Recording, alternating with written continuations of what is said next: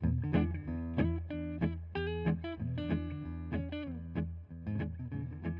this episode of the BYO Nano podcast, we're getting an update on the 2021 hop harvest direct from Yakima Valley. And then our nano brewer profile brings us to Mystic, Connecticut. And finally, we'll chat with the chef about the holidays, pairing, and creating a good food program at your small brewery. This is John Hall, and welcome to episode 23. It seems like a new year will be here before we know it, but there's still plenty of work to be done and a lot of angles to cover and think about in the nano brewing segment. No matter the season, hops are always on our minds, and with the 2021 North American harvest over, the farmers have a little bit of time to rest, relax, and catch up on questions. Eric Desmarais of CLS Farms in Yakima Valley joins us to talk about the season that just ended, building a brewery relationship, and some hops to think about in the new year. And then we'll head east and go to Mystic, Connecticut for our nano brewery profile on Barley Head Brewing. I'm talking with owner and brewer Drew Rogers about experimentation, distribution, and building a regular customer base in a tourist destination. And finally, November means Thanksgiving. With food on the mind, we're talking with the beer chef himself, Bruce Patton, about what small brewers without a formal kitchen can do to offer a food program. Support for this episode comes from BSG. Did you know that BSG sources hops directly from growers and processes them in their FSSC certified facility in Yakima Valley? From Azacca to Zappa, BSG's hops are pelletized for optimal dispersion in the boiler or FV and packaged in nitrogen flushed bags to preserve all of those tasty aromatics. To learn more about how your hops go from farmer to fermenter, get in touch with BSG at letstalkhops@bsgcraft.com. ABS Commercial is excited to be part of today's podcast. ABS is a full brewery outfitter offering brewhouses, tanks, keg washers, and small parts. Another part of ABS's commercial's ongoing Give Back campaign, they'll be giving away another ABS Keg Viking keg washer on December 10th. So head on over to abs-commercial.com to enter to win a Keg Viking. And Yakima Chief Hops has officially launched their newest product, CryoPop Original Blend. YCH has combined their proprietary cryogenic hop processing technology with cutting-edge lab analysis to create cryohops with a pop.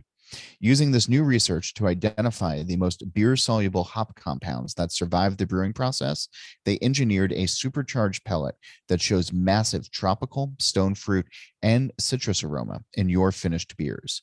Learn more at cryopopblend.com. And if you haven't already, make sure you reserve your spot for the 4th annual NanoCon Online, which takes place on December 3rd and 4th of this year. With 2 days of more than 30 seminars and workshops for the Nano Craft Brewing segment, be sure to mark NanoCon Online on your calendar or sign up at nanocon.beer. All of the sessions will be recorded, so even if you can't join us live, you can still watch all of the videos and learn after the conference is over. Again, learn more at nanocon.beer, and I'll see you there. It's been a long 2 years for everyone, but for hop growers, especially in the Pacific Northwest, it's not only been the pandemic to contend with, but also climate change. 2021 threw some punches at the farms, and they were mostly able to take it in stride. But there are issues to think about and plans to get into place for future years, says Eric Desmarais. He is the 4th generation farmer at CLS Farms in Moxie, Washington, in the heart of Yakima Valley. The hops have been harvested, and there's a little time to relax. So I'm grateful he took some time to chat about the last season and what lies ahead. You know, this year was another year full of adventure, so to speak, and seems like that's a little more of the norm now, but that's okay. We're pretty good at adapting and moving through it. But you know, I think there was a good sense of optimism. I mean, obviously with COVID in the 2020 year and all of its effects, and certainly by springtime and early summer, you know, there was quite a bit more light at the end of that tunnel, and we were seeing brewers come back into the market feeling a little bit more secure about secure about their purchases. And so, and I think there was a decent level of optimism in the hop grower space as well, because we had, craft brewers in general had gotten through the major COVID problems, and it felt like, there was kind of light at the end of the tunnel. And so we were doing, we were pretty confident and felt pretty good. And the acreage, we did a good job collectively at keeping the acreage a little bit managed, not such an explosion in acreage. It really, if we get too many acres of hops, it really and get an oversupply. In the long run, in the short run, it's healthy. It's, in the short run, it's good for craft brewers because pricing goes down.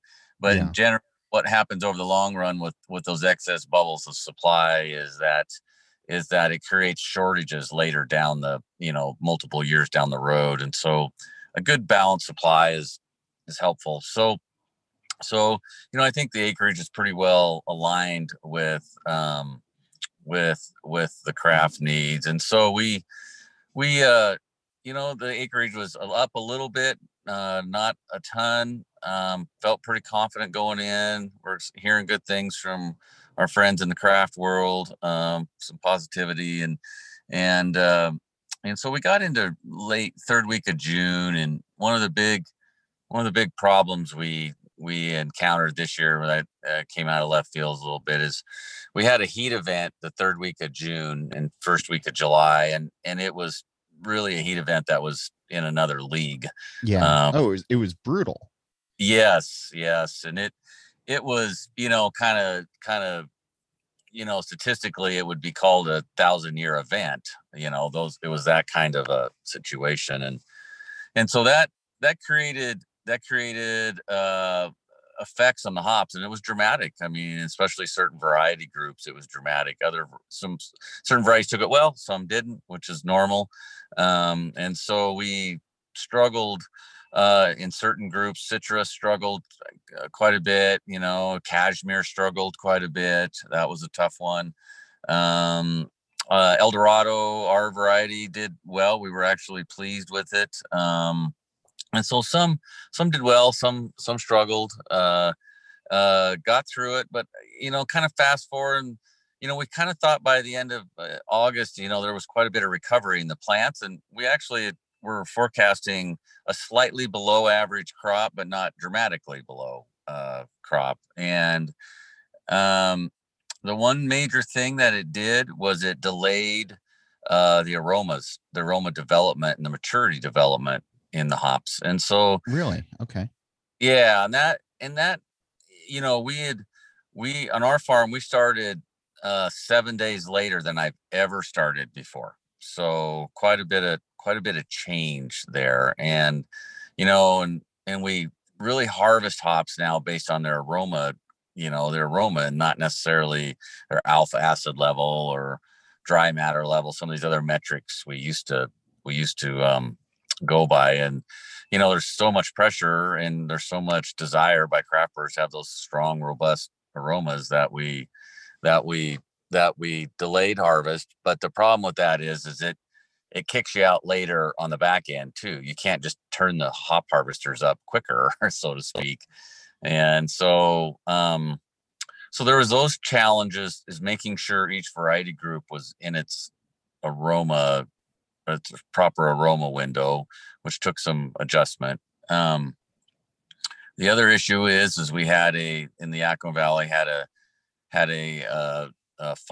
forest fire above Yakima, about 35 miles from Yakima, and that created some smoke issues. And that was a challenge as well, working around that. And we're still learning how to deal with smoke and what it can do to the hops. And so that was fairly stressful as well. So, yeah. How is it looking like that turned out though? I think getting through the crop, I think everybody worked really hard to adjust their harvest windows to get their aroma right. And so the feedback we're getting is brewers are pretty happy with that. I think as far as the smoke issues, I think we're doing a lot better job of identifying the lots that have smoke taint on them and getting those off to the side. And so I think that was mitigated pretty well. And we're continuing to learn how to do that and getting better at it.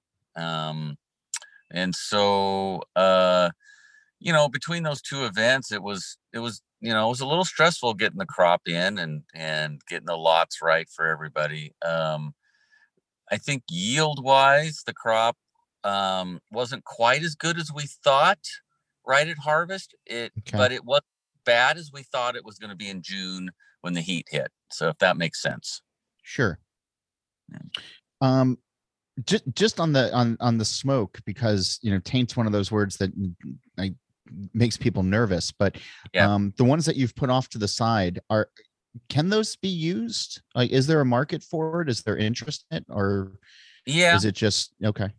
Yeah, there's it's not a large market, but there is a market. There's hop extraction products, that downstream products that are used in non-brewing industry, and so they can get moved over there where the smoke taint doesn't do anything to that product. It's a lot of it's used in ethanol production, some of these things, and so there's that market for sure. And then they're still working on testing and everything, and in a decent amount of them, if they have low levels of smoke taint, can go into hop extract, for on an alpha basis, and they don't see that smoke taint pull through once they get it into an extract product. The high level smoke taint lots, those pretty much just have to be destroyed. But there's not a lot of those. There's only a handful of those. And so between these other areas, there's usually places they can be dealt with. You mentioned the heat event, and I mean, it was hundreds plus, and in some cases 107. Some areas were even topping out like 115 at some point, right? It was really bad. Yeah, it was really bad. And then it was really interesting because if you got down into the Willamette Valley, where in Oregon, where the hops are growing down there, that's really a maritime climate. And so, Yakima to get to 115, it did set records, but we've been at 109 or 110 before, and not, that's not totally abnormal. 115 is abnormal, but down in, like, say, Salem, Oregon, anything over just 100 is really wild. And they had 115 down there. And so it was a heat event that was even really hit on the whole state, even the more milder parts of the state. And so it was definitely stressful. I mean, it went 5 days. I think we had 5 days in Yakima of breaking temps. And I think we felt internally like if we had 1 or 2 more days of it, it would have really decimated the crop. The last day they were calling for it to be 117, and this cloud bank drifted in over Yakima, and it went from 115, 16 down to 109 in the afternoon. And it almost felt in like the shade. Yeah, it almost felt like that cloud bank saved it a little bit. So anyway. Well, but what I wanted to ask was, you mentioned that normally this could be called a 1,000-year event, but clearly things are changing. 1,000 years could be yearly or every couple of years, whatever it's going to be. So you need to start thinking about it. And you mentioned that there are certain things that you did to help the crops along throughout all of this. What did you do, and now how are you going to start approaching future years with this in mind? Yeah, I think the thing we found was that we found certain irrigation patterns in certain fields helped mitigate it. I think in general, we felt like we were we thought after we got through it that it was fairly amazing that the plants could handle this as well as they did. And then we found certain varieties did much better than other varieties. And so So I think modifying some irrigation techniques and how we handle the plants, we learned a lot that way. I think we learned that certain varieties, in the breeding program, they're getting really focused on varieties that can withstand heat, and that was clear. I mean, it was very clear between the varieties that couldn't handle it and the ones that could handle it. So I think a lot was learned there, and I do think the hop grower base tends to be pretty progressive, and I don't think there's any lack of acceptance of the fact in the hop industry that climate change and some level of global climate change is upon us, and Yeah. what do we do to deal with it? It's there is we're not putting our heads in the sand. I know for sure on it, and so I think overall we felt okay that there's ways that we can mitigate it and deal with it, but there's work to be done for sure still. Changing gears just a little bit. I know a lot of times if brewers are of all sizes are buying hops, they're going to go through broker, they're going to go through some of the companies that are out there. But there's something to be said for the relationship between a brewery and the actual farms and the Mm-hmm. actual farmers. And you've been at this for a while. You've gotten to Mm-hmm. know a lot of people. When people reach out, regardless of their brewery size, how do what are the benefits of that relationship of knowing the people who are using your hops and then also having them know you?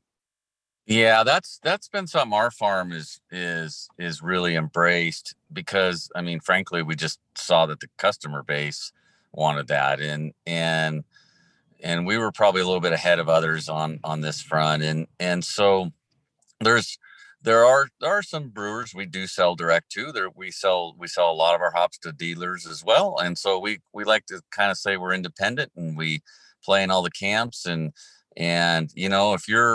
if you're a brewer that comes out through a hop dealer that wants to visit us, that's great. And if you're a brewer that we sell direct to, that's great too. And if you're a brewer that just knows or have heard about us and want to come out, we always take those visits, because all those visits always give us lots of information and we can exchange ideas. And for us, especially for small brewers, that's where things are happening on the margin a little bit with new styles and new directions. And while individually they are small, collectively they use a massive amount of hops. And so we really, really, really like when brewers come visit us, and it doesn't have to be attached to a broker or anybody else. And that's one thing that's really changed in the hop industry, between the hop industry and the brewing industry in the last decade. And the advantage, for us, the thing is it's so advantageous for brewers and growers on both sides of the equation for us to just sit and talk to each other about their challenges, our challenges, things that we see. And really we've grown with them. We've changed a lot of the ways we farm, a lot of the ways we think. The way we do things on the farm now are radically different than a decade ago, when we were growing alpha for macro brewers. And so the only way that we could have made that pivot in the hop industry in general could have made in the Yakima Valley in the Northwest could have made that pivot was by communicating directly with brewers. That's the only way it could have happened. And so, there's a major groundswell. Things start small and grow and grow and grow, and that's the new model in brewing. That's driving hop demand, and so it's really important for us to do that, and we make relationships, and we have long standing, I mean, a lot of these relationships have turned into personal relationships now. And so those things just make that kind of follows the ethos of small craft as well, and they want to know the people they're getting their products from. And when you communicate one-on-one like that, we're going to do a better job. We're going to work really hard because those are our friends, and they're going to do a good job for us because we're their friends. And that sticky component that comes from relationships and not that transactional nature of where, the hop industry had gotten to, has really changed the dynamic at the farm level for us. And that, a lot of hop growers they're large growers, but we're all family farms. There's no corporate, entities and hops. These are all family farms, multi-generational, and craft is that way too. It's a lot of people just starting it up and small business and doing their thing. So it's been really important to get their needs communicated to us and our needs communicated to them. And it feels like a really good space between the two sides right now. So I imagine the question you get most often, or at least one of them, is what's on the horizon, what's new, what's exciting. That's it's what the customers are looking for. It's certainly what the brewers are asking for. yeah. And it all I guess the buck stops with you, since you're the one growing the hops. What's interesting you right now that could potentially be on the way up? Yeah, I mean, one thing that's really happened is kind of maybe 7-8 years ago. Some of there's a couple avenues that are happening here that I think are really great for craft and especially small craft. There's been the rise of proprietary, privately owned varieties, and there can be a little bit of drama around some of that, but that's not been a bad thing. That's been a good thing because it's just resulted in many more new varieties for craft brewers. A couple of trends that are happening is maybe 5, 6, 7 years ago, the majority of those proprietary varieties were controlled by just one or two entities. But now there are lots of different groups of people, mostly all growers or hop dealers, who are developing their own proprietary varieties. And so now that space has gotten more competitive, and there's not 5 new ones, there's 15 new ones. And of the 15 new ones, there's 4 or 5 people that own those 15 that have never really had their own proprietaries. And so you're going to see this explosion in new varieties, new proprietary varieties. They're not all coming from one or two entities. They're coming from multiple entities, multiple growers. And that's a good thing for craft because it's a more competitive landscape out here on the growing side, and it's more choice. It's more, different aromas, and different breeding programs have different angles that they take on things. And so that's a real positive development.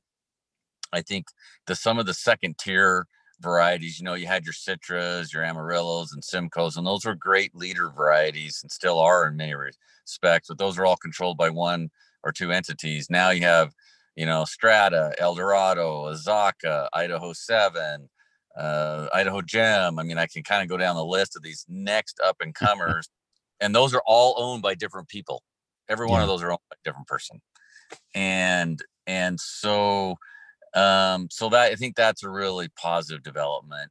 The other thing that's really been going well is the public program, the public breeding program, has gotten some new wind in its sails, some new funding, and they've got some great new people working in that space, that are breeders that they're young, they're exciting, they want to breed new hop varieties, they want to get it done. And craft brewers tell us they want a good public program too. And so I think you're going to see a lot more robust public program as well. And all these developments are great for craft. And because, just like you said earlier, it's ultimately what craft brewers are doing and what hop growers are doing is making a product for consumers to consume.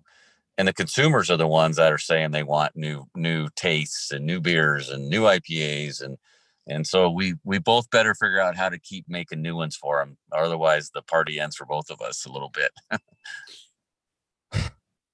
As we start looking forward to a new year and hopefully a little bit easier time in the world, we now have 2 years of COVID seasons behind us.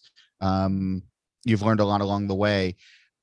What's on the horizon for 2022, do you think? I think in 2022, I think you're going to see, I think acreage wise in Pacific Northwest, I think in general, we probably feel like the acreage is sufficient to supply craft. And so I think you're going to see, which is a good thing if we can modify it and not overdo it. So I think you're going to see a flat to slightly increased overall acreage base, but you're also going to see within that acreage base a lot of rotation. So a rotation away from varieties that aren't don't have quite as much demand as they had before, into having into new varieties that have increased demand. So I think you're going to see more strata get in the ground. That one's really gaining some steam. We have a variety called Zappa. That one's a lot of fun. That small craft is having fun with. That one's got some legs under it. So I think you're going to continue to see this next up and coming generation of proprietary varieties um, keep expanding, which is great. That's what craft wants, and we see that pretty clearly in the demand. I think craft brewers are still trying to get their feet under them a little bit on what to contract, when to contract, what's COVID's implication still. The Delta variant kind of messed everybody up a little bit and delayed things a little bit. So but I think there's enough acres in the ground to supply craft with its needs.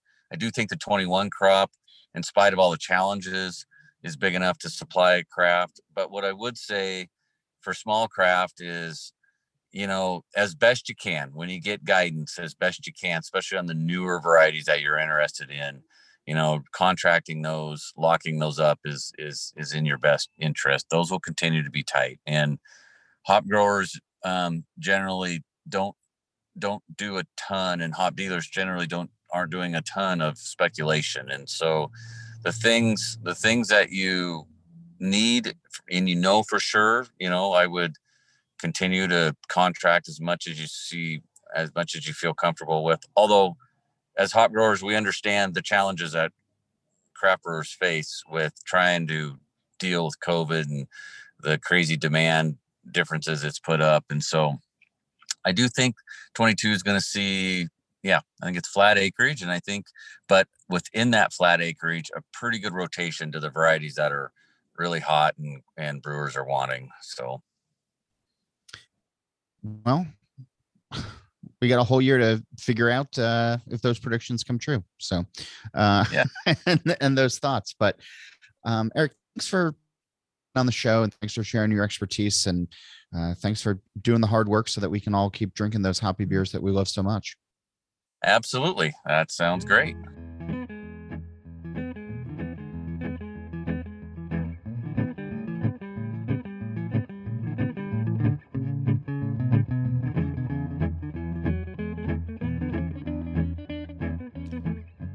More in just a moment, but first, thanks to this episode's sponsors. From Azacca to Zappa, BSG's hops are pelletized for optimal dispersion in the boiler or FV and packaged in nitrogen flush bags to preserve all of those tasty aromatics. To learn more about how your hops go from farmer to fermenter, get in touch with BSG at letstalkhops@bsgcraft.com. ABS is a full brewery outfitter offering brewhouses, tanks, keg washers, and small parts. They'll be giving away another ABS Keg Viking keg washer on December 10th. So head on over to abs-commercial.com to enter to win a Keg Viking. And Yakima Chief Hops has officially launched their newest product, CryoPop Original Blend. Using new research to identify the most beer-soluble hop compounds that survive the brewing process, they engineered a supercharged pellet that shows massive tropical, stone fruit, and citrus aromas in your finished beers. Learn more at cryopopblend.com. Soon enough, the tourist and maritime city of Mystic, Connecticut will have 3 breweries, but you'll still be able to call our next guest the original. Drew Rogers already had a long career in beer, both on the production and sales side, when he opened Barley Head Brewing 4 years ago. As you'll hear, he discovered that the inner homebrewer in him never left when he went pro, and the chance to once again brew on a 2-barrel system, to work with small batch specialty ingredients, and to be part of a thriving community was really strong, and he had to follow his dream. Rogers and Barleyhead are the focus of this month's brewery profile. I see that you call yourself an experimental nano brewery. That's correct. And by nature of being small, I imagine that you can experiment a lot. But where do you try to put the focus of your experimentations? We like to work with local businesses and local farms, and sort of use what they have available to, sort of influence our next inspiration. A good example of that is 2 doors down from me is the Mystic River Chocolate Factory. Okay. They focus on getting like fair trade chocolate and making, getting the cacao nibs and making it into chocolate bars and chocolate, like milk and hot chocolate and stuff in-house.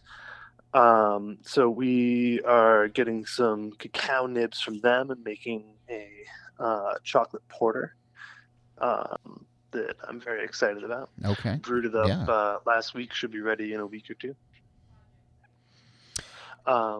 We also work with Whittles Farm a lot, especially in the fall, which is a farm about 5 minutes away. We get a lot of fruit from them and make different beers depending on the fruit. Peach beers. We make an apple saison and a sour apple version of that, kettle soured version of that as well.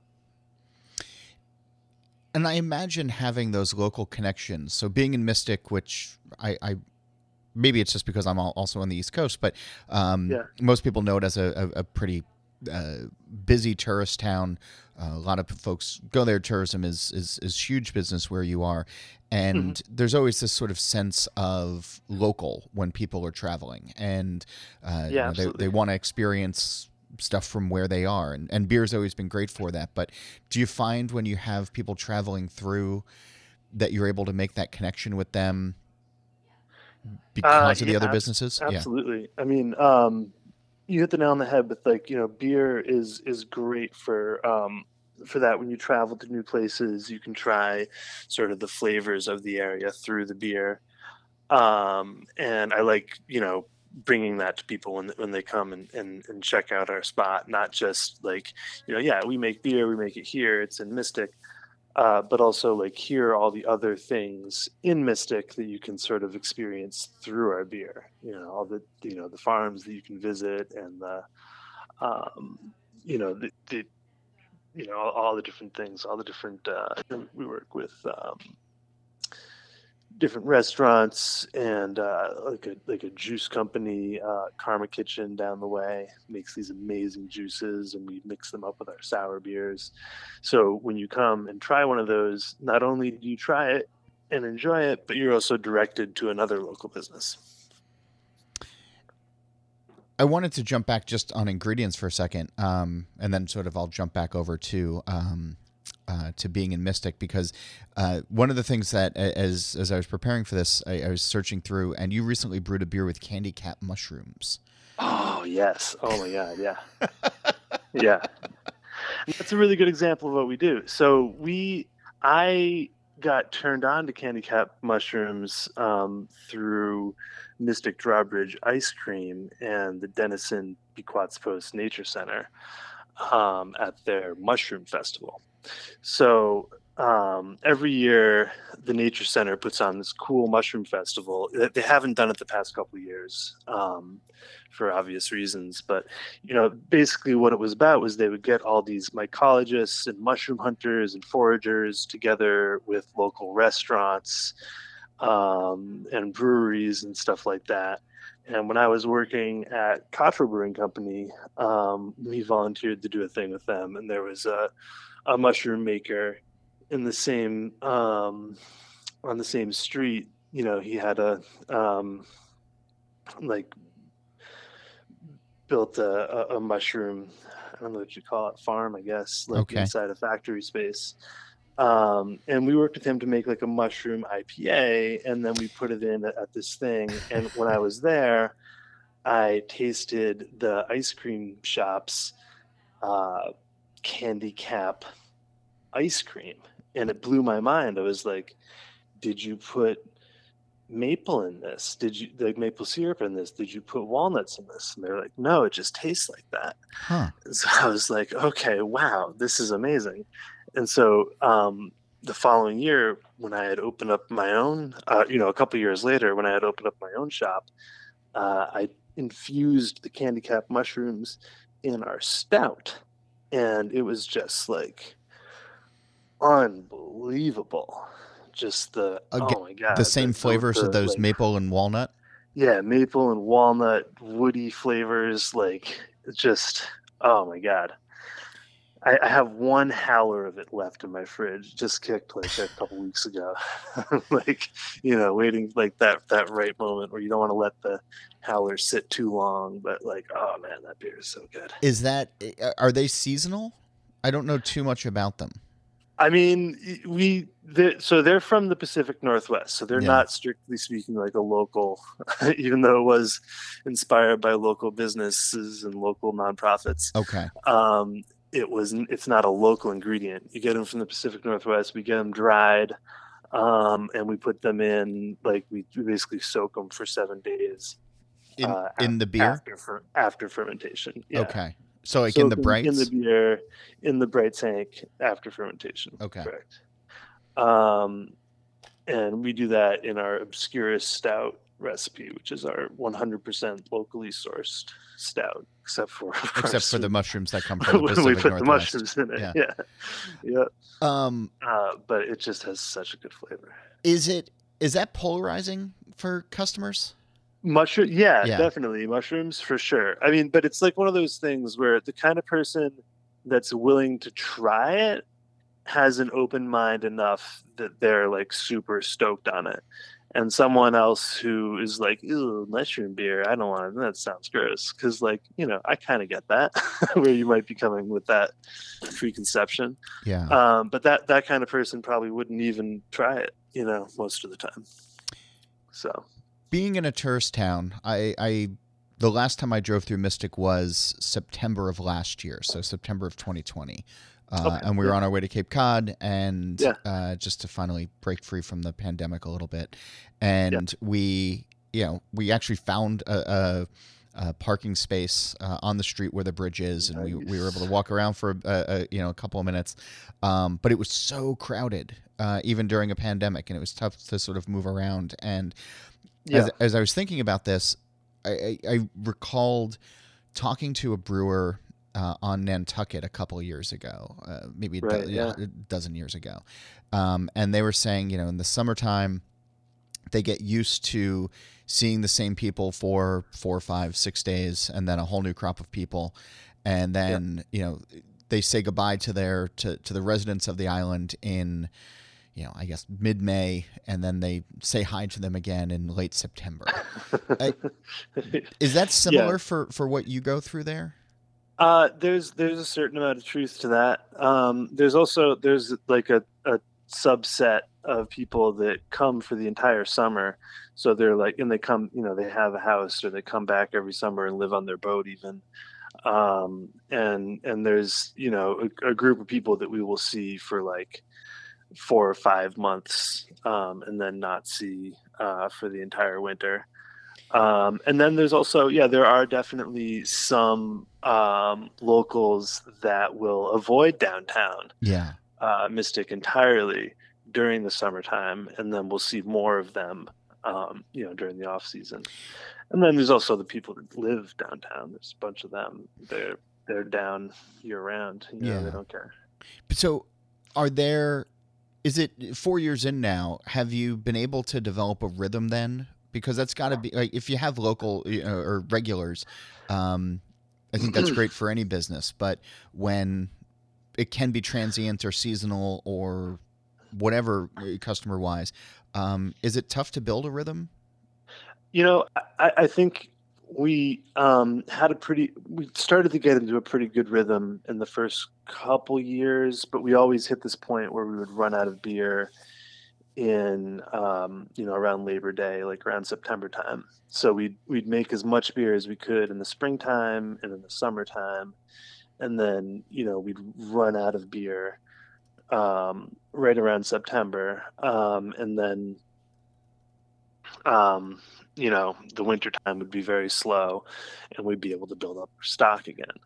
As a 2-barrel brewery, it's difficult to make a lot of beer to meet the demands of summertime. Yeah. You can only make 60 gallons in a batch. We only have 4 fermenters, so and we like to do a lot of like Belgian beers and specialty beers that take a longer time. So in the past couple of years, there's been a couple of changes. I mean, in the past couple of years, we've had like a different business plan every couple of months. Well, sure, you've had to, yeah. So it's been a lot of adjusting and a lot of like coming up with new ways of doing things. Sorry, go ahead. So I mean, one of the things that we did in 2020 was, we ran out of beer, and for the first time ever, we bought some beer from local breweries as guest taps. So we bought beer from Cottrell, we bought beer from Beard. And I've known the people that work there and own those businesses for a long time. They're both very local. I actually worked at Cottrell for about 8 years. And they're larger. I mean, Cottrell, they've been around since, the late 90s? Cottrell, yeah, exactly. Yeah, they have.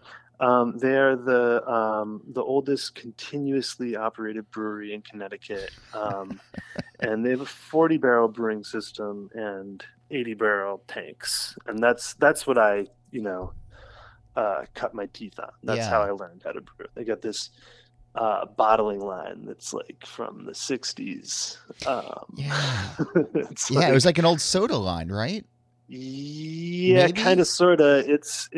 Or Frankenstein of some kind. I'm trying to remember the last time I was there. Old soda line, and there were parts of it that were, so it's like the oldest parts of it were from the 60s, but there are other parts of it that were from the 70s, and then there were some, like, while I was there, we rebuilt parts of it with, like, using local mechanics and like custom made pieces and everything. So I'd say those older systems take a lot of maintenance and just like a lot of like just resourcefulness, because like you can't just go to the store and buy the part. Like you have to take this broken part, figure out what it should have looked like before it broke, and then have someone build it for you. So, I brought us down a rabbit hole. Sorry about that. I was just trying to remember the last time that I was there, and it was for me to go down rabbit holes. I'm super ADD and easily distractible. But so their 40-barrel system though came in handy. Yeah, so it did come in handy because so in 2021, Connecticut passed a law that didn't allow me to use guest taps. So I knew that going into September, I was going to run out of beer, and I wouldn't be able to, buy beer from my neighboring, my fellow brewers and keep the taps full that way. So I had to figure out something else. And what the law did allow me to do was contract brew. Okay. And since I had this relationship with Cottrell, I was like, okay, this is what we're going to do. And I picked 3 of my beers that were kind of mainstays: our locally sourced stout, our raspberry Hefeweizen, and, one of our IPAs that, always hits the, Citra Mosaic IPA. Of course. Always hits that sweet spot. Sure. What I mean? Just like a mainstay IPA. So we brewed, 2 of those we brewed as half batches. The raspberry and the stout as half batches, and the IPA we brewed as a full batch. And I ended up making 80 barrels of beer with Cottrell. So that, I mean, that's quite the jump from 2 to 40. Normally we can produce about 100 barrels of beer on our 2-barrel system, making about 2 batches a week or whatever. and this year we were able to produce 180 barrels, or by the end of the year, I think we should be on target to make 180 barrels of beer. So we did not run out of beer. Right. And it allowed me to focus on experimenting more, because now I had you never want to run out of IPA as a brewery. As a brewer, you might want to be making all sorts of other things, but you cannot run out of IPA as a brewery. So, and it was nice. Like, I always sort of have a commitment to my regulars that I'll always have a dark beer on tap. So it was nice to make the stout and always have that. And the raspberry beer ended up actually being the best seller out of the three. So, it worked out very well. I'm thinking this winter, I'm looking at making a Maibach to be ready for the spring. That's exciting. Do another batch of that raspberry, and then we have this Saison IPA hybrid that we're gonna do. Okay. That's one of our sort of in-house favorites, kind of an oddball beer, but our regulars really love it. I really like it, so we're gonna go big with that one too.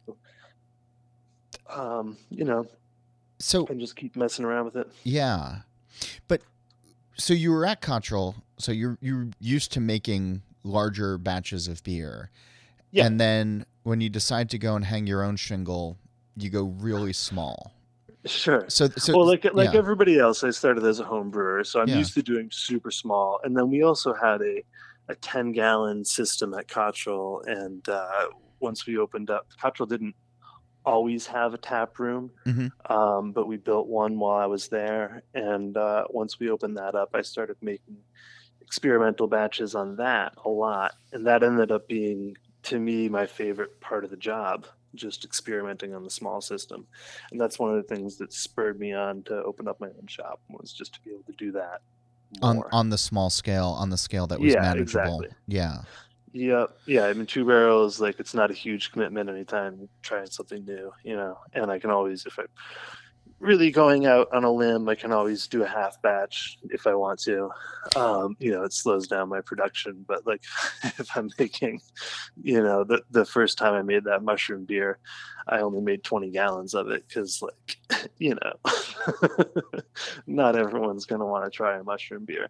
No. But then every year I've doubled it, because, people keep asking for it, and we ran out of it and people wanted more. So I'm like, maybe it's not a seasonal anymore. I don't know. But is it tough to reconcile that sometimes? Because if you leave a larger brewery to go to a smaller one, but now you're working to contract out because the pandemic forced your hand. Not just the pandemic. It should be noted. Well, and the state law. I'm going to throw down some heat here, but the state of Connecticut forced my hand. Okay. Because they changed the law, and when they changed the law, they made it more difficult for local brewers to support other local brewers. So I can no longer have a guest tap. And I think there were a couple breweries that shuttered their doors because of that. Because some people open. This is my full-time job, but some people open up a brewery as, a part-time passion project. And if they can't, if they don't have the man hours to make all the beer, and they can't have, get a couple kegs from their neighbors or whatever, it makes it really hard for them to keep their doors open. Yeah. So I think that was not a great thing for Connecticut to do, and really, really a tough thing for Connecticut to do in the middle of a pandemic. And also, anyway. No, I'm always so used to just these days defaulting to COVID that I forgot that we can also blame the government for terrible things as well. We can sometimes blame the government for doing stupid things. Yeah. I mean, we had a nice thing going, and they decided to make it more difficult for us to do things, and it came down a lot to the other alcohol interests in the state lobbying.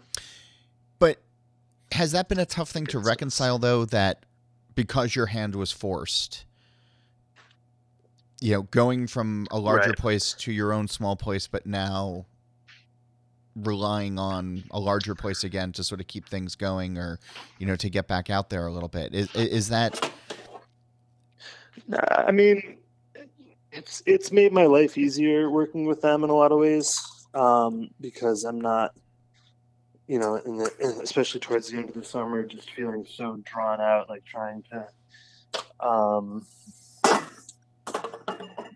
make enough beer to keep the taps open and all that. Yeah.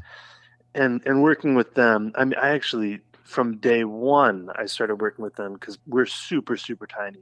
If you ever come check us out, it's like just the smallest space imaginable. We're in a basement. And I didn't have room for like a keg washer and an air compressor and all that. So from day one, I contracted with them to wash my kegs. So I'd be going over there every other week or so with a load of kegs in the back of my car, back of my SUV. And, they're all friends of mine. Like, I worked with them for almost a decade. So just dropping them off, shooting the shit. And then, they would very kindly wash my kegs for a fee. And it was just, I mean, I don't want to quote how much it was, but it's just such a small amount that it's just like totally a friend price. Like there's no way that, I was like, are you sure? And they're like, yeah, it's fine. They're just the best people. That's nice to hear. So as you think, I keep sort of trying to will it into existence of not having to worry about pandemics and not having to worry about so much else that's happening right now. Were there plans that were temporarily put on hold for you that you're hoping to get back on track? I mean, I'd have to think about where my head was at a few years ago. Honestly, like I've like I said, I've rewritten the book so many times since then. I think running a business, it's important to keep an open mind at any given point. I always have plans. I always have like dreams that are unrealistic and some dreams that are more realistic, and but it's always in flux because things change. And a cool spot that I was looking at might be not available, or might be more expensive than I thought it was, or whatever. Yeah. Eventually, I think I would like a little more room to, a little more elbow room to do some more barrel aging and things like that. So you never know. Okay. Well, anybody passing through New England, or just make it your destination, Mystic should be on the list for a lot of reasons, but now there's a good beer reason to stop as well. Oh yeah, and I should let me just shout out my neighbors. Yeah. Opened up a brewery down the street, Bank and Bridge Brewing Companies. Now there's 2 breweries in downtown Mystic. Oh man! And there will soon be a third. The Real McCoy Rum Company, which is an international brand with local roots. The founder is from Noank, which is down the river from Mystic. Town that I grew up in actually is Noank. Anyway, he is opening up a spot. It's not even official. I might be blowing up his whole thing, but he's opened up in a spot on our street as well, and he's going to be brewing beer and seltzer, mixed drink things, and like all it's going to be like his test kitchen for his global brand. Wow. Which is really exciting to have that literally like a stone's throw from our spot. Yeah, you guys can have your own Mystic brewery crawl.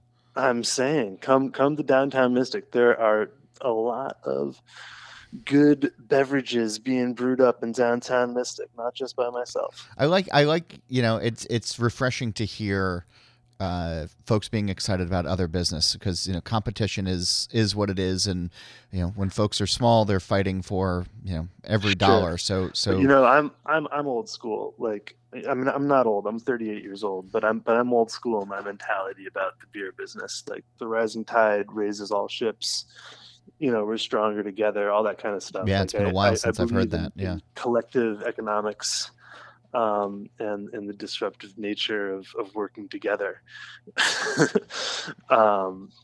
And there's just a lot of value in that. It's one of the things that drew me to the industry. So I'll never give up on that. Well, Mystic, Connecticut is beer capital of the nutmeg state. So heck yeah, that's what's up. Drew, thanks for being on the show, and thanks for taking the Hey, time. John, my pleasure. Thanks for reaching out to me, and I really appreciate it.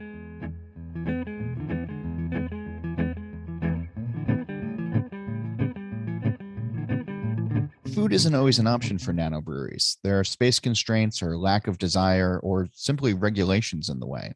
But there are upsides to offering food in-house or at least having a restaurant partner nearby. For some insight, I called up Chef Bruce Patton. Based in California, he's known as the beer chef, and he's been cooking and pairing beers professionally for more than 25 years. He has some thoughts on the best practices to add a food component when you don't want to invest in a kitchen because of expense or space, but you do want to keep customers in your tap room longer. What do you think makes a good beer and food pairing? Like, how do you know when something works? Trial and error. Basically, you put it in your mouth and see, what the reaction is. Ideally, you want a marriage of the flavors going in your mouth, and maybe a little bit of cleansing after you, say you eat a piece of cheese and you have this cheese all on your teeth, and then you take a sip of the beer, and the beer not only adds to the flavor of the cheese, but helps wash that cheesy taste out of your mouth. Or chili peppers and chocolate are other examples of that, where you like that instant burn, but you don't want it to stay there forever. And beer can help assuage that. Yeah. I think about some of the early days of beer dinners, and I guess I'm going back 20 years or maybe even longer at this point, but where a lot of the time it was, the food was really ambitious, and the beers were solid, familiar styles that tasted really good. And these days we're obviously seeing a lot of beers that are incredibly ambitious and are using culinary ingredients in them. We're trying to mimic foods in different ways. Has the nature of pairings changed? Are you thinking about food pairings where the food is a little bit more rustic, a little bit more simple, because the beers are so wild? Not necessarily. I mean, you make a good point, because once more ingredients started getting added to the brewing process, makes the flavor profile a little more complicated, and therefore, like you say, you would want something that's a little more basic, just to kind of be a sounding board for the beer, as opposed to having a happy marriage. Gotcha. I know you're a big proponent of breweries having their own full kitchen where they can, really work hard to put out flavorful meals that complement the beers that are in the glass. But for a lot of small breweries with small tap rooms these days, a full kitchen isn't always an option, and it's not really the same desire, I think, that a lot of newer brewers have, that maybe some of the older generation did.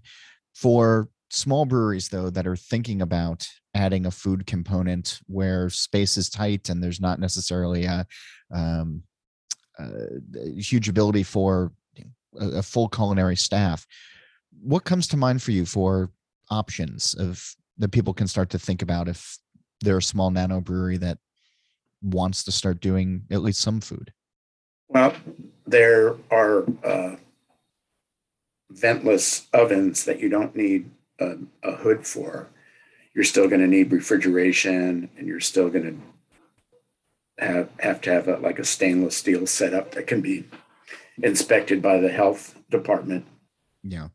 But your beer tender can pop whatever it is into the oven, and you don't necessarily need to use actual plates. You can use baskets or paper plates or something like that to kind of get rid of that dishwashing aspect, because you don't want dirty dishes in with your glassware, and you don't want Yeah. a second washer because again, that's more expense. When you say pop whatever into these ventless ovens, what works? What are some of the things that you've come across that make for good brewery specific food that are easy to prepare and use these types of ovens? Well, if you're going to prepare things on site, again, you're going to need that space and that person. What a few people that have kitchenless operations in my neighborhood buy like hand pies or little pot pies, one serving pot pies, and you just refrigerate them, and then when the customer orders it, into the oven it goes. And pot pies, kind of a classic pub dish, and they can be filled with many different concoctions that you can pair with your particular beer style, whether it be spicy or mild or vegetarian. There are a lot of options out there. Yeah. There's also cold dishes that you can have as well, where no heating is required. And I think cheese is one of those classic beer and food pairings as well. And most cities have pretty good cheesemongers these days that can put plates together fairly easily, and a little bit of refrigeration space, and you're good to go with your customers on that front. What should brewers be thinking about though if they go the cheese route? A little charcuterie plate. Well, again, you need refrigeration, but you're going to have refrigeration in a brewery anyway. Yep. You might want to have like a separate small refrigerator, or what we call a reach-in, just like a refrigerator that you would have in your home, only it's up to code. Yeah.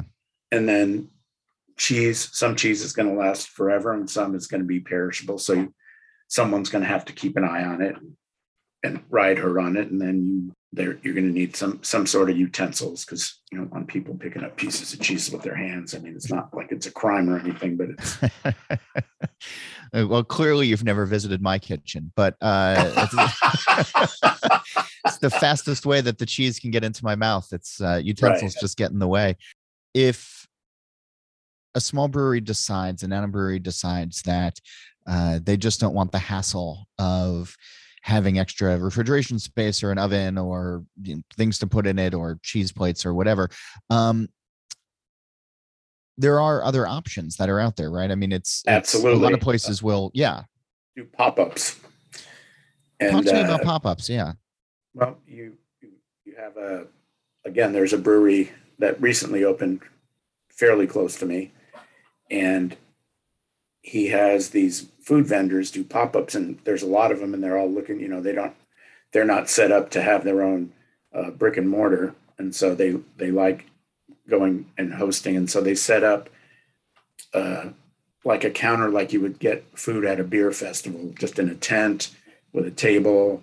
And then they have like ice chest and maybe a burner or not.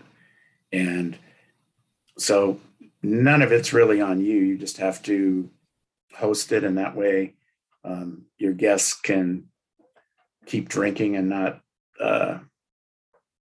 get tipsy as quickly. Sure.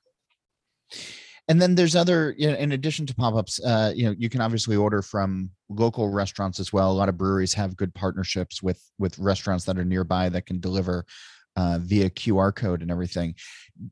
How do you feel about, I know some places you can go and there's a dozen different menus and things are sort of all over the place food-wise. Is there something to be said about being selective as to who you partner with in your area so that it complements your beer or fits? Absolutely. That's a very good point. That's a very good point. I mean, I'm all about a menu having a theme. And even if you're not completely in control of the menu, you can be in control of what's coming through your door, coming to your patio or whatever. So it's probably a good idea to kind of curate it towards your selection of beer styles. where, some beers go good with spicy stuff. Some beers go good with sweet things. Some beers go good with cheeses, like we talked about earlier. And so it sounds like being thoughtful and having regular conversations with some of these restaurants that might be delivering to your tap room seems smart, right? If right. you can, Yeah. much in the same way that you encourage them to get in on the beer and food pairing ticket, and just I have this wonderful lager, maybe you can come up with something that goes with it and kind of get them involved in the conversation, like you say. Yeah, because if you can get the right pairing going or make suggestions and really enhance somebody's experience, I think that really does make for a much better brewery visit experience. If you're going to go outside, you need to kind of not just let anyone show up and do anything. You want to kind of stick to your plan. Like I said, when I do menus, I have a little variety, but I don't want them to be all over the place. Is it going to be burgers and sandwiches and salads, or is it going to be spicy snacks, or is it going to be Asian style, or is it going to be, the world is your oyster as far as different choices, but I think, like you said earlier, it's a good idea to kind of hone in on what's going to go accompany your beers better than anything else. Makes sense. Chef, thanks for taking the time and being on the show this week, or this month, I should say. I really appreciate it. Oh, no worries. Thank you. I appreciate you. Before we go, I'd like to hear from you. What's happening in your nano brewery that you want the world to know about? You can email us at nano@byo.com. And I'll invite you to head over to byo.com/nano podcast and subscribe to the newsletter, the magazine, and to catch up with great pro brewing content. New episodes of this show are released on the 15th of each month, so subscribe now and never miss a show when it's released. And you can also do us a favor by leaving feedback on your podcast platform of choice, or by emailing nano@byo.com, or checking in with us on all of the BYO social media channels. Support for this episode comes from BSG. Did you know that BSG sources hops directly from growers and processes them in their FSSC certified facility in Yakima Valley? From Azacca to Zappa, BSG's hops are pelletized for optimal dispersion in the boiler or FV, and packaged in nitrogen flushed bags to preserve all of those tasty aromatics. To learn more about how your hops go from farmer to fermenter, get in touch with BSG at letstalkhops@bsgcraft.com. ABS Commercial is excited to be part of today's podcast. ABS is a full brewery outfitter offering brewhouses, tanks, keg washers, and small parts. Another part of ABS's Commercial's ongoing Give Back campaign, they'll be giving away another ABS Keg Viking keg washer on December 10th. So head on over to abs-commercial.com to enter to win a Keg Viking. And Yakima Chief Hops has officially launched their newest product, CryoPop Original Blend. YCH has combined their proprietary cryogenic hop processing technology with cutting-edge lab analysis to create cryohops with a pop. Using this new research to identify the most beer-soluble hop compounds that survive the brewing process, they engineered a supercharged pellet that shows massive tropical, stone fruit, and citrus aroma in your finished beers. Learn more at cryopopblend.com. And if you haven't already, make sure you reserve your spot for the 4th annual NanoCon Online, which takes place on December 3rd and 4th of this year. With 2 days of more than 30 seminars and workshops for the Nano Craft Brewing segment, be sure to mark NanoCon Online on your calendar or sign up at nanocon.beer. All of the sessions will be recorded, so even if you can't join us live, you can still watch all of the videos and learn after the conference is over. Again, learn more at nanocon.beer, and I'll see you there. I'm John Hall. You can still find me weekly behind the microphone on the Drink Beer, Think Beer podcast, as well as Steal This Beer. Find those where podcasts are found, and I hope you'll tune in. Our theme music, it was created by Scott McCampbell, and we thank him for that. And once again, be sure to check out byo.com/nanopodcast for all your nano brewing needs. And for now, we wish you all the best for a small but successful brew day.